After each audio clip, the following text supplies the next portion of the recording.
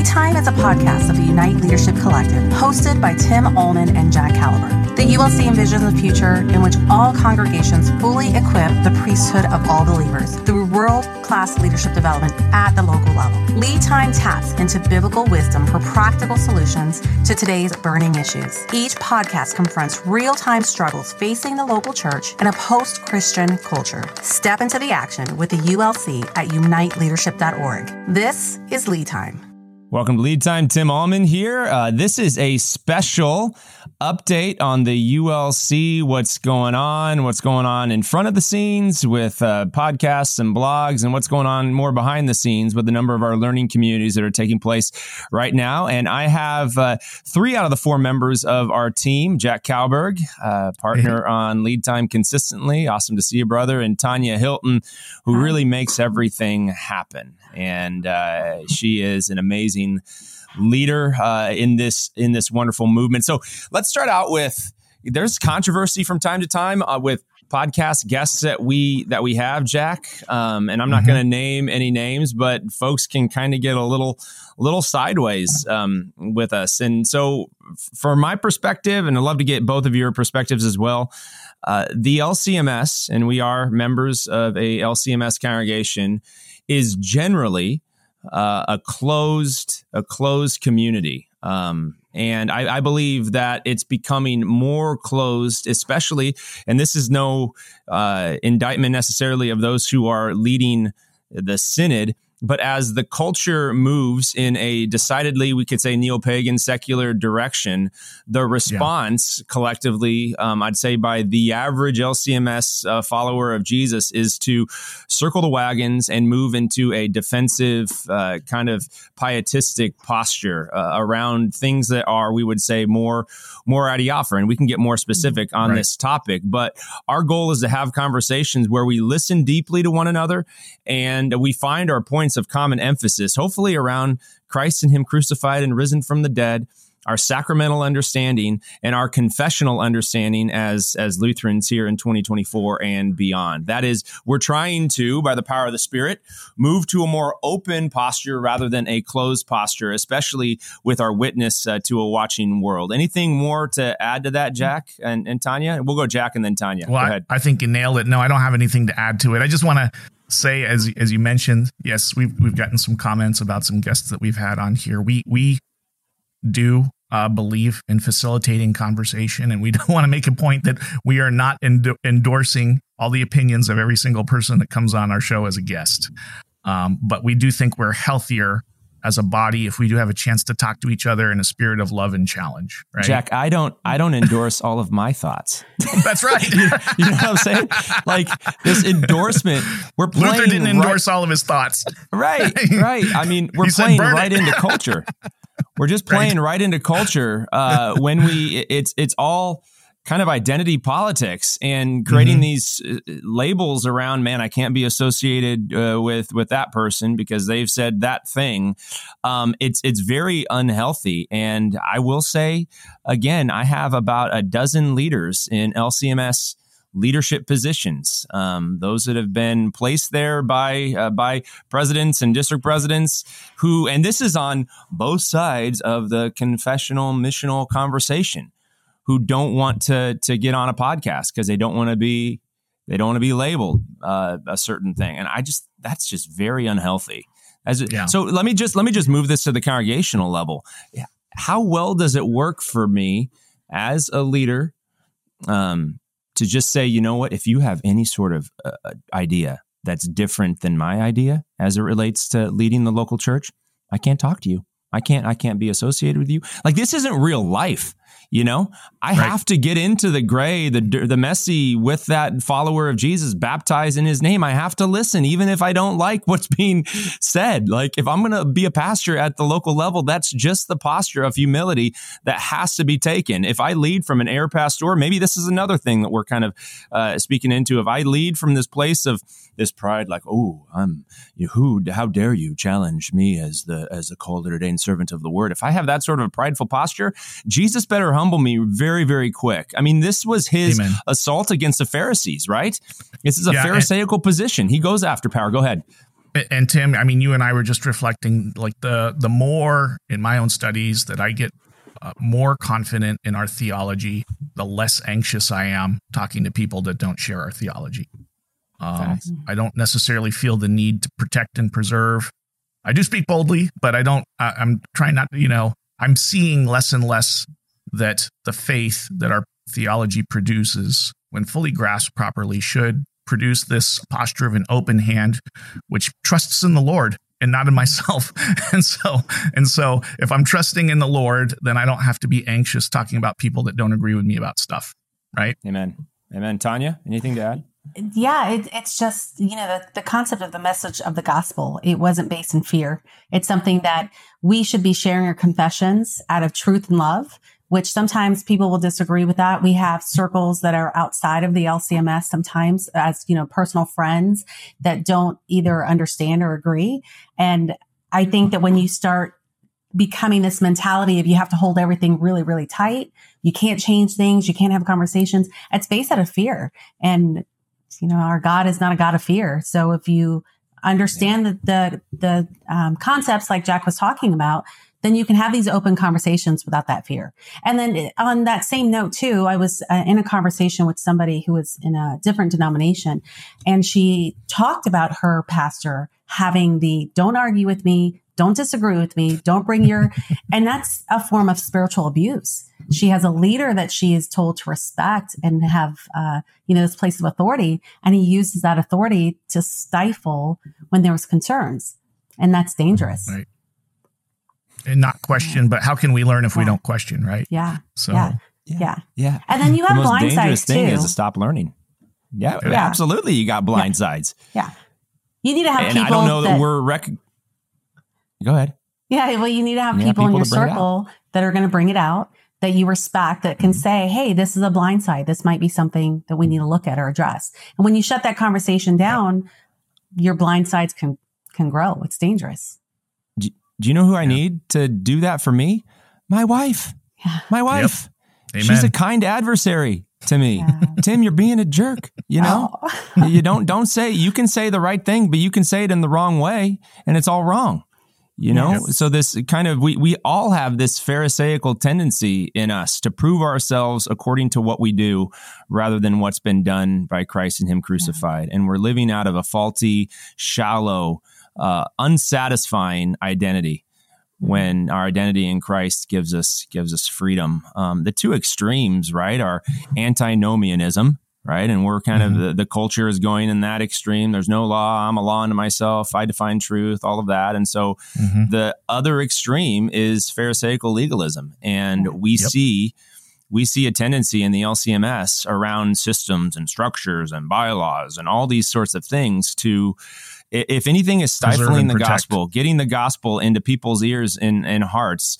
Preachers in pulpits proclaiming law and gospel, if there's any sort of system getting in the way of that, that's a Pharisaical tendency that we must obey God rather than man and just lovingly speak into it and invite those that can change it to talk about it, and we may be clinging to some idols in the LCMS that are hampering the gospel. And that idol could take the form of any sort of system or institution. The way we've done things in the past can certainly turn into an idol. Go ahead, right. Jack. What else? Yeah, like a tradition. I mean, and just to be clear, nobody here is saying we oppose traditions. There's a lot of beautiful, incredible things here. We have a lot of traditional expression of worship and teaching here. There's a lot of great, wonderful things that we can learn from tradition. And I also agree that like a lot of these traditions can be held with an open hand and there's freedom to use it very well, right? And we need to leave room for the Holy Spirit. Leave room for the Holy Spirit to do the work. Like the preacher's job is to preach the word and then leave room for the Spirit to work. And I think that sometimes when you talk about the Holy Spirit, I'm finding in the Lutheran circles, sometimes people are like, oh, I don't know, we need to do this. We need to do this. And it's like, well, where's the Holy Spirit? He needs to come up. He's the one. Faith comes through hearing, and it's the Holy Spirit that gives us that faith, right? So it's not something that we can do. And I think sometimes that's missing when you hold your traditions too tight. Yeah. The Holy Spirit is like the wind. or like an unbridled crazy goose. I forget who that was. I was talking to one of our vicars recently, and he kind of reminded. I mean, it's just going around. You think you can put God into a box? It really is. It really is our tendency, mankind's tendency, to put God into a box, to make what is beyond us containable, controllable, accessible. And anytime we try to do that around systems and rituals, rites, etc., man, we're going to be found. If you think you've arrived, you've definitely not arrived. If you think you're absolutely like you figured God out, man, God is very, very far away. So this tension between the immanent and the transcendent God is something we have to wrestle with consistently. And I think it's the Gamaliel test, right? You may be found to be opposing God by trying to put God into your Pharisaical legalistic box. Yeah. And if you've got a church body of almost 200 years, we've developed a lot of boxes, and God is beyond those respective boxes. So hopefully there's more comfort with chaos. Maybe that's a good way to handle it. The Holy Spirit is at work. Our God is a God of order.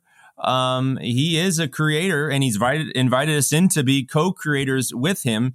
But at the very same time, the Holy Spirit is on the loose, doing what only the Holy Spirit can do, and we want to be attentive to that as well. One new learning for me as we kind of land this plane and get into more tangible things, because we want order rather than this kind of metaphysical, theoretical conversation we're having right now. But Metanoia is a book. We're going to have Alan Hirsch and Rob Kelly, the co-authors of a book called Metanoia, on lead time here in the coming weeks and months. And they define metanoia, which is a word for repentance, as way deeper than just personal guilt and the forgiveness of sins. They view it as a collective paradigm shift. When John the Baptist comes and says, repent, for the kingdom of heaven is near, Jesus says the same thing, repent. He's inviting them to place their minds above where Christ is. Meta simply means above, and then noia, to know. So we start to think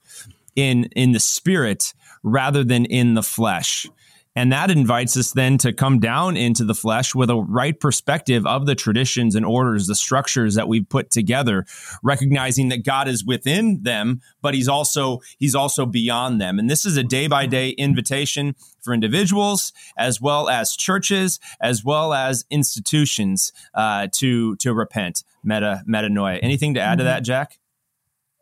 No, I mean, I always think of the concept of turnaround, but we learn about the idea that metanoia, repentance, is a passivity. Actually, it's a changing away, and of course, it's the knowledge above, the knowledge being informed by the Holy Spirit. That's the thing that's above, that transforms our relationship to God. So we think of ourselves as people that are doing to please God, and the metanoia changes our identity. It's actually a shift in identity that's put on us.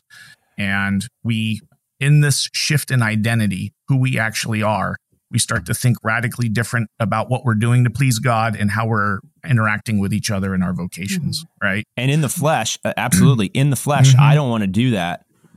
I don't want to do that. I want my kingdom. I want my small kingdom of areas of power and control. He gets into hierarchy an awful lot, and the inverted understanding of hierarchy now connected to Christ, the one who came to sacrifice and to serve, to take the humble posture. So in the flesh, Jack, in my sin, I don't want to repent. Right. I want to justify. I want to defend. I want to justify. I want to defend. Justify ourselves rather than be justified. Right? Exactly. The Holy Spirit is the one who must daily kill and bring to life. And because we have in the Western world, this is what they spend a lot of time talking about. In the Western world, because we're so hyper individualistic and consumeristic, we have a hard time viewing the world collectively. So through kind of the movement of the Spirit, of the releasing of the Pentecost reality, when the Holy Spirit sent all of the apostles, 3,000 some, you want to talk about an out of control experience? You just take a look at the early church and the way the Apostle Paul is simply responding to the metanoia work that the Holy Spirit is up to all across the known world. He's like, whoa, we got some things we need to figure out. now, but he's writing reactively, not proactively, for what God had already been doing, the metanoia shift that was taking place. Tanya, theologically, anything kind of sparking in your mind on that topic of metanoia, repentance? Well, it's like you were saying, the flesh. This can't happen in the flesh. The flesh and the spirit are opposed to each other. We know that. Sometimes people take the knowledge that they get from the worldly stuff, and it does conflict with letting the spirit work and move. And it's repentance is something that we need to do every day. We know this. We have to kill the old Adam so that the new Adam can raise. And I've written that book down as one of my have to reads this semester. So that's one more thing I'm going to be diving into. Sorry, I'm excited. Yeah, I know you got a lot of reading. It's exciting. You got a lot of reading to do. Hey, as we land this plane, we want to extend the invitation. You can send us an email. You can go to our website, uniteleadership.org. You can leave comments there or reach out to us individually. Jay Kalberg at cglchurch.org, T. Allman at cglchurch.org. We get emails all the time, and it's about relationship and learning from one another. And if we've said something that could be said in a different way, we will individually repent, and we will be better moving forward. Anything else to add to that, Jack? Well, and we have often platformed people that disagree with us. Key thing is, are you the type of guy that, or guy or gal who likes to disagree agreeably, right? We don't want to just bring people on the show to fight, but we do love engaging, challenging conversations done in the spirit of love. So I want to speak specifically to some folks on YouTube who said that I should have challenged one of our guests, Nick Graff. I can share his name, right? Nick, when he said something that was kind of passively a little bit of a hit at Reverend Dr. Adam Kuntz. And I reached out to Adam specifically via email. He and I have a brotherly chat. It's not going to be recorded, and that bridge is not burned. I can say this from what Adam said. He said it's just so hard and sad that the LCMS is not talking about evangelism more right now in our varying contexts. So that's something we agree. More and more people need Jesus, the light of Christ, because they're walking in the darkness. Let's get to more of the ULC's kind of big why. What is the big why? We can get into a number of these kind of cultural conversations, Jack, and on the podcast, and I think that's helpful. But really, there's a foundational why for the ULC regarding highlighting the topic of leadership development. Say something about that. Yeah, when I talk to people like, why are you doing this, right? And we've got some great language on our website about it. But to me, it's summarized in this, that I believe 100% that the local church should be equipped to be the best institution in the world at raising up leaders to do ministry. It should be the most amazing institution out there. It should have all of the best practices. It should know what the heck it's doing. It should have resources to know different ways to do things in different types of contexts. It should just be really, really, really well equipped to do that. And often the case, that's not often the local church just outsources that. It maybe sends that to the seminaries or the university system to do that without taking that responsibility on for itself. I think there was a time in history where that model could have worked, but in today's society, I don't think it is. The way that we think relationally, the way that we think authentically, the way that the education systems are changing, I think people expect to learn in context. And the institution needs to know how to equip people in context and just be really, really great at that. Jack, I mean, just speaking from my experience at Concordia Seminary in St. Louis, loved my 4 years there. But the culture has changed so much that I don't remember having like a Missio Dei class while I was at the seminary. I mean, kind of the mission of God, the grand story of God's work in the world was assumed. Maybe that's true. Thinking, right. Maybe, but now, man, I mean, understanding the mission of God and the church's role in that to get the order of Christology to missiology to ecclesiology right.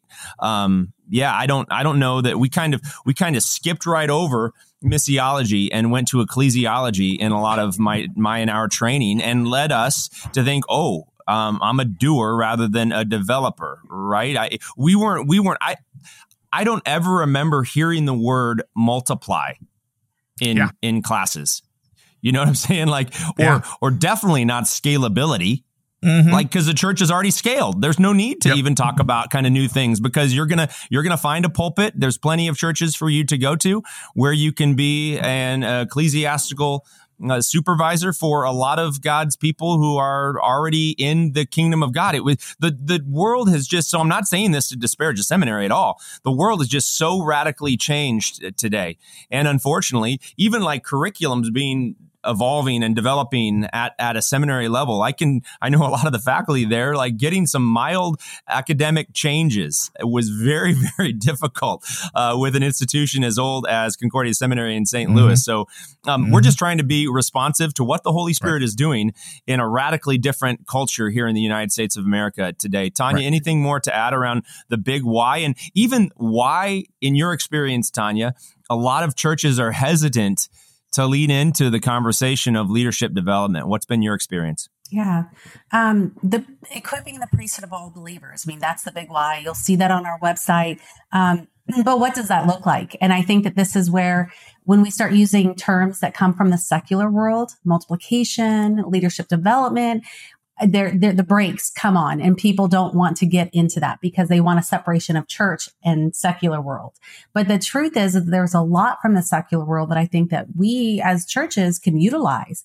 We hold strong to our truth, the word. We don't change that. We don't compromise that. That hasn't changed for thousands of years, but we have different methods that we can implement that are successful. So a lot of churches, when they start hearing multiplication and discipleship programs, especially in the Lutheran circle, we don't do that. You know, that's not our job. We're supposed to just preach the word, which, yes, the church preaches the word. But if you want to have more people preaching the words, you have to start at that local level. You have to develop them, walk alongside them. I mean, this comes straight from scripture. This is Timothy and this is Titus.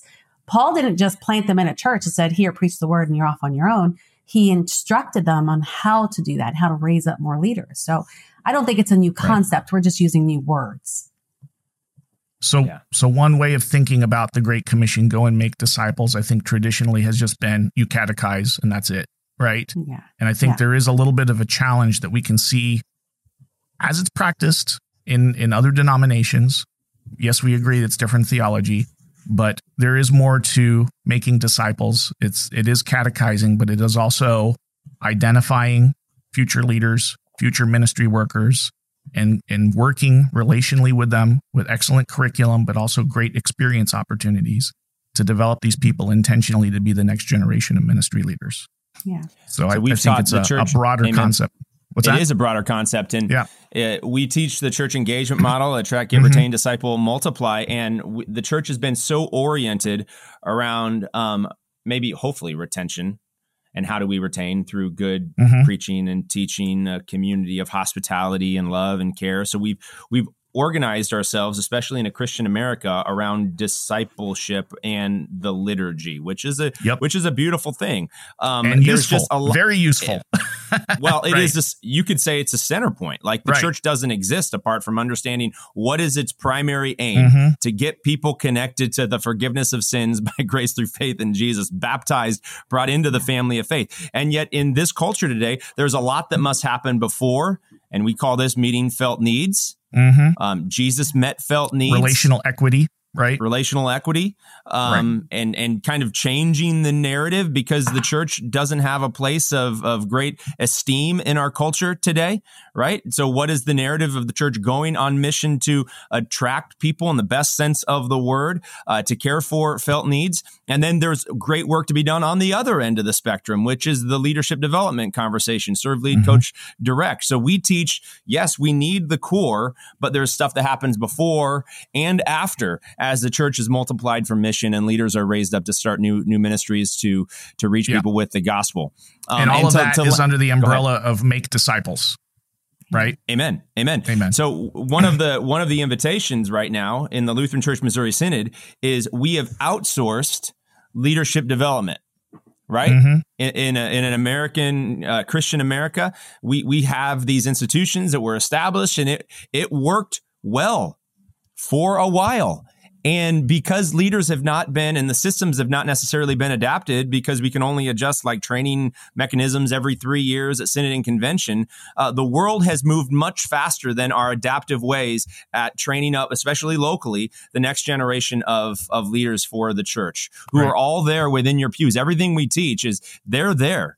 The men who can be future pastors, the women who can be the future deaconesses and teachers, administrators, leaders, like they're all there. But we have not established the systems to identify, train, and launch them. We've outsourced that system to our Concordias and to our seminaries. And I'm praying for a season where there's more partnership with the local church rather than kind of you just send them all to us. Because it's not giving the quantity of leaders that's necessary, not just to start new ministries, but even to sustain churches that exist right now, not the quantity. And we may say because of the removal from respective contexts, this is where the debate can be. It may not be the quality of leaders that are necessary in our respective diverse contexts today. So we just want to be a kind adversary, a kind internal adversary to highlight the need for leadership development at the local level. Anything else to add there?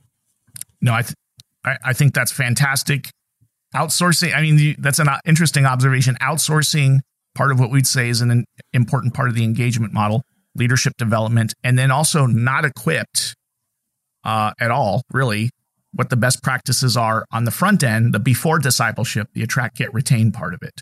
And so we'll talk a little bit about this, but there are a lot of things, a lot of dumb taxes that churches pay in order to figure out what are the best practices to reach your local community. And then one of the things that we are passionate about is helping churches understand what these best practices are and giving that in a way that is contextualized. Hey, we can take this best practice and we can contextualize it at the local level. So that's not just leadership development, but also how to be missional, right? reaching new people who are unbelievers or underchurched and bringing them into the local church. This is not liberal, this sort of a move. That's what some may say is you're selling out or it's liberal. It's just recognizing that God is a God of order and creation. This is all just first article reality stuff. How do healthy businesses grow? Well, they look at culture. They look at the systems. They look at the necessary organizational structures, and they're consistently adapting those structures and systems with a healthy culture of love and care and respect and challenge to reach a diverse marketplace. That's just what a healthy organization does. And the church should be fantastic at culture, systems, and structure. Why? Because our big why of reaching people with the gospel is so compelling. We will do whatever it takes. And there's a blessing of even just pause and think about this, that you even get to listen into this conversation right now. A few hundred, maybe 1,000, few people that get to listen to this, all based on technology. Should we live with our head in the sand and say, I'm not living in 2024? You're taking in content via technology right now. It's a gift from Jesus. It should be leveraged to reach people with the gospel. And as those systems, but here's the thing, those systems and those structures, they do not want to evolve by nature. So we just have to recognize that and be patient with the process.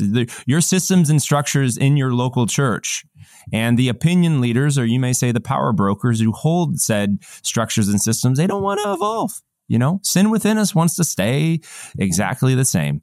And Jesus is calling us up. The Holy Spirit is calling us out to where he is, to have this open. If I could pray for one just brain shift right in the synod, would be a collective curiosity at what the Holy Spirit is doing, rather than a condemnation, and then a narrowing in on our respective boxes to justify ourselves as a congregation or even as a synod, that there would just be more humility. Tanya, anything to add? I mean, we're not trying to reinvent the wheel here. We're just curating first article realities of how the Lord is at work in our broader culture. Anything more to add there, Tanya? It's just, it's having this concept that something we recognize that our culture is changing. We're in a post-Christian society. Americans today don't think they need, and they think that they want Jesus in their life. So it's being able to recognize that there are tools that we could try, and having the willingness and the boldness, even, and the courage to say, hey, let's just experiment. We're not claiming to know the right way or the best way. We are taking the best practices and trying to implement them and see how it works for the church culture. And I think that that's something that it takes bravery to just try. And then if it doesn't work, we shift. So we're not saying we need to change all the systems in the district or the synod, or, everything needs to go. We're just saying, let's explore this, and that's something that I personally enjoy with the work that I do with the ULC, but just in general is, hey, here's an idea. Let's just try it. Let's see how it works. What's the worst that can happen is it doesn't work and we go back to what we already know. Yeah. It is the infinite game mindset, right, Jack? Yeah. Absolutely. It's this the build, measure, learn, and kind of seeing yourself as your main competitor. We're competing. We don't have to compete with the church down the street. We can see them as a worthy rival? Worthy rival. Mm-hmm. Right. In the best sense of the word, that it challenges us to be better at what we're doing. That's right. But seeing ourselves as our primary competitor, can we be better at being what it is that God wants us to be? The institution that reaches the unbelievers, gives them the gospel. The Holy Spirit, right, is dwelling here in the church in relationship, inviting people into relationship with other believers, being discipled, yes, by ministry leaders, but also equipping the local church to do discipleship in their homes, with their friends, with their neighbors. It's just a very different way of thinking, very open-handed way of thinking. But this isn't a new concept. This isn't new. This is something that the early church had. You had the Jewish communities who were so familiar with how they were running things, and now they have to change it to reach a whole new people. So this isn't a There's new incredible struggle. Lessons. Yes. Mm-hmm. Absolutely. Yeah. The Pentecost for the Gentiles, right? Yeah. They receive the Holy Spirit just as we have. Can anybody keep these guys from being baptized and brought into the family of faith? Yeah. It's like Peter in that moment. It's like, this is gonna get messy. They're gonna bring all their baggage, all their pagan ideologies. With meat sacrifice. We're gonna have to talk different about worship We're gonna songs. have to talk about some. Yeah, they're gonna have different worship songs. It may have some drums, by the way, because anyway, guitar drums. Oh no! Yeah. It's just okay. Here we go.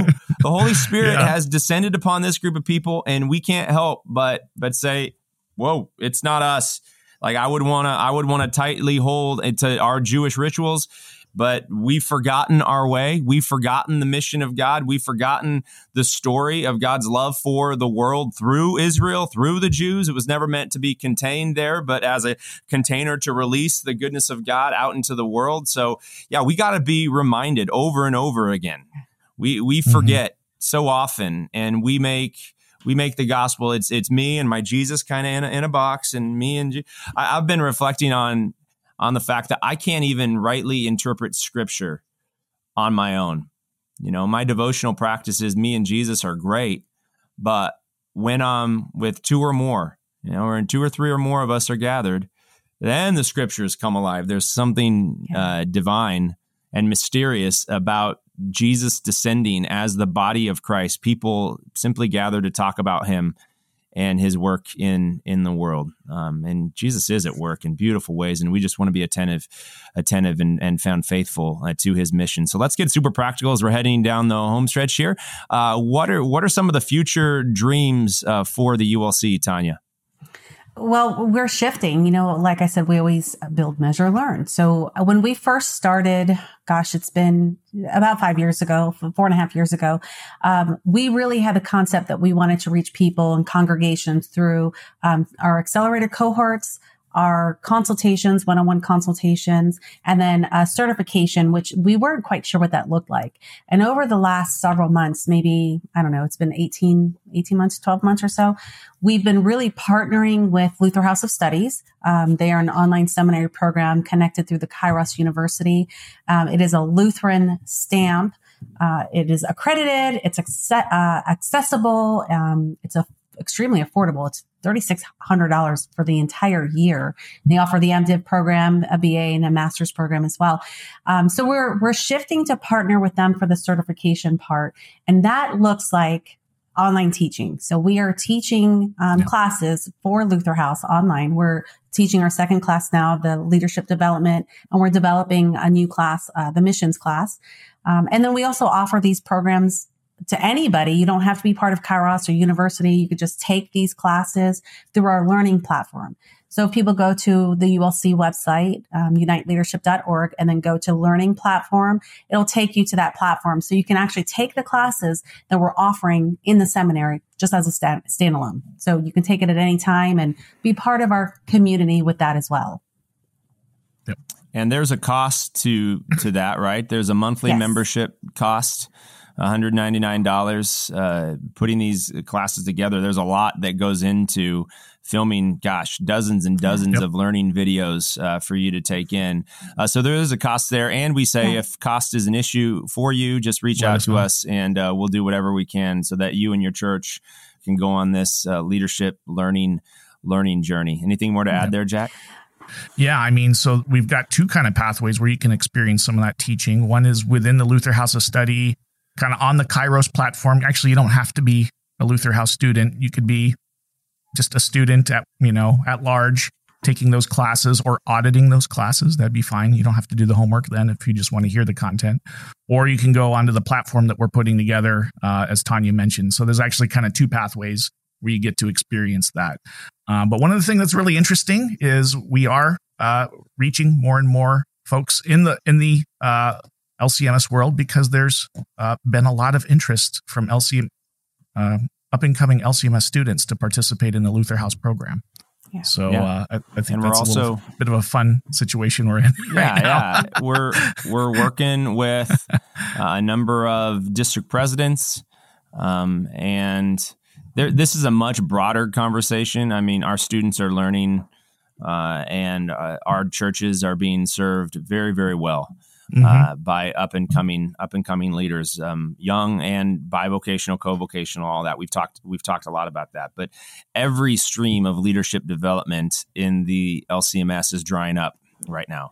And so there are a number of districts who are working with, say, the Pastoral Formation Committee, the seminaries, Concordias, the universities. They all want to be at the table to try to have adaptive means to meet this need. And our partnership with Luther House could eventually evolve with an LCMS kind of stamp on it, and get a number of our theologians dispersed through this learning platform. I'm praying that happens. Yep. But as we've said, systems and structures in the LCMS take a very, very, very long time to adjust. And we want to stay in that conversation while at the same time saying, hey, there's great content that you can take in. And Chris and Sarah have been fantastic. I can say this, that they're like, in terms of functions of the law, like we'll have different conversations around, but I love the conversations. So Chris and Sarah are way more of a two-function approach to talking about the law, and I would love to actually have them on to discuss this. And we then our students get into great conversations about this on the podcast here. For sure. We get into better theologians getting a conversation about this, right? Yeah, like the Joel Bierman, Dr. Bierman at the seminary. So maybe he gets on because he's got a lot of thoughts on the three functions of the law and its role in preaching and in the life of the church. So, we're having conversations. Yeah, go ahead. Go ahead, Tanya. But there's a misconception. So I do monitor a lot of the social media comments, and one of the themes that keep running out that I see is that people will say about the Luther House students that we're shortchanging them, that we're just spitting out these ill-equipped, and there's a misconception, because with the Luther House program, there's a 3-part mentor team for every student that goes through this, regardless of their ministry context or role. And these mentors go through them for the entire 3-4 years. So consider it more like a 4-year vicarage. It's really what it is. So every one of these students not only are learning the content, but they are actually applying it as they learn with their mentor team. So Pastor Tim, you're a ministry mentor. Some of our vicars that go through this, or some of our students, you're walking right along with them. And so you are correcting anything in the real time.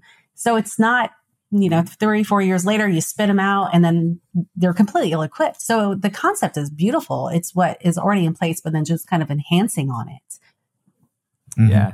Well, it is the convergence of the academic world, the institution, with grassroots local ministry application, both of them dancing together on the student's learning journey, the 3-4 years student learning journey. And the mentor teams are staying connected consistently. But then the classes, if you will, the more robust classes, I mean, there's 8 now in partnership with the ULC. There's 8 rotating classes that are really, really deep. And if anybody says the Reformation theology class, that's kind of the foundational class from Luther House, well, that's shortchanging.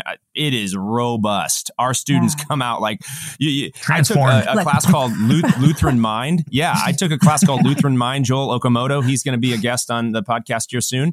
And it's like that. Your whole world, you want to talk about a paradigm shift or metanoia, your whole world of trying to justify yourself. And you guys, I mean, all the students that get into it, it's all about faith. It's all about the whole conversation, because you're kind of being reprogrammed, if you will, to read the scripture with a robust law gospel Lutheran lens. And that's kind of disorienting. It should be disorienting. So yeah, the whole conversation, and we've got a number of students also taking part in Greek and Hebrew learning labs and those types of things too. So it is not shortchanging the training mechanism by any stretch. And I've had some say, well, we should put them to a test, I bet our students in this program would, and I'm not going to name names here, but our students would kick their butts. I've had meetings like, whoa, first, let's do it. What are you talking? And okay, fine. Yeah. There's a competitive side of it. We'll all get better together as we grow up into Jesus, who is the head.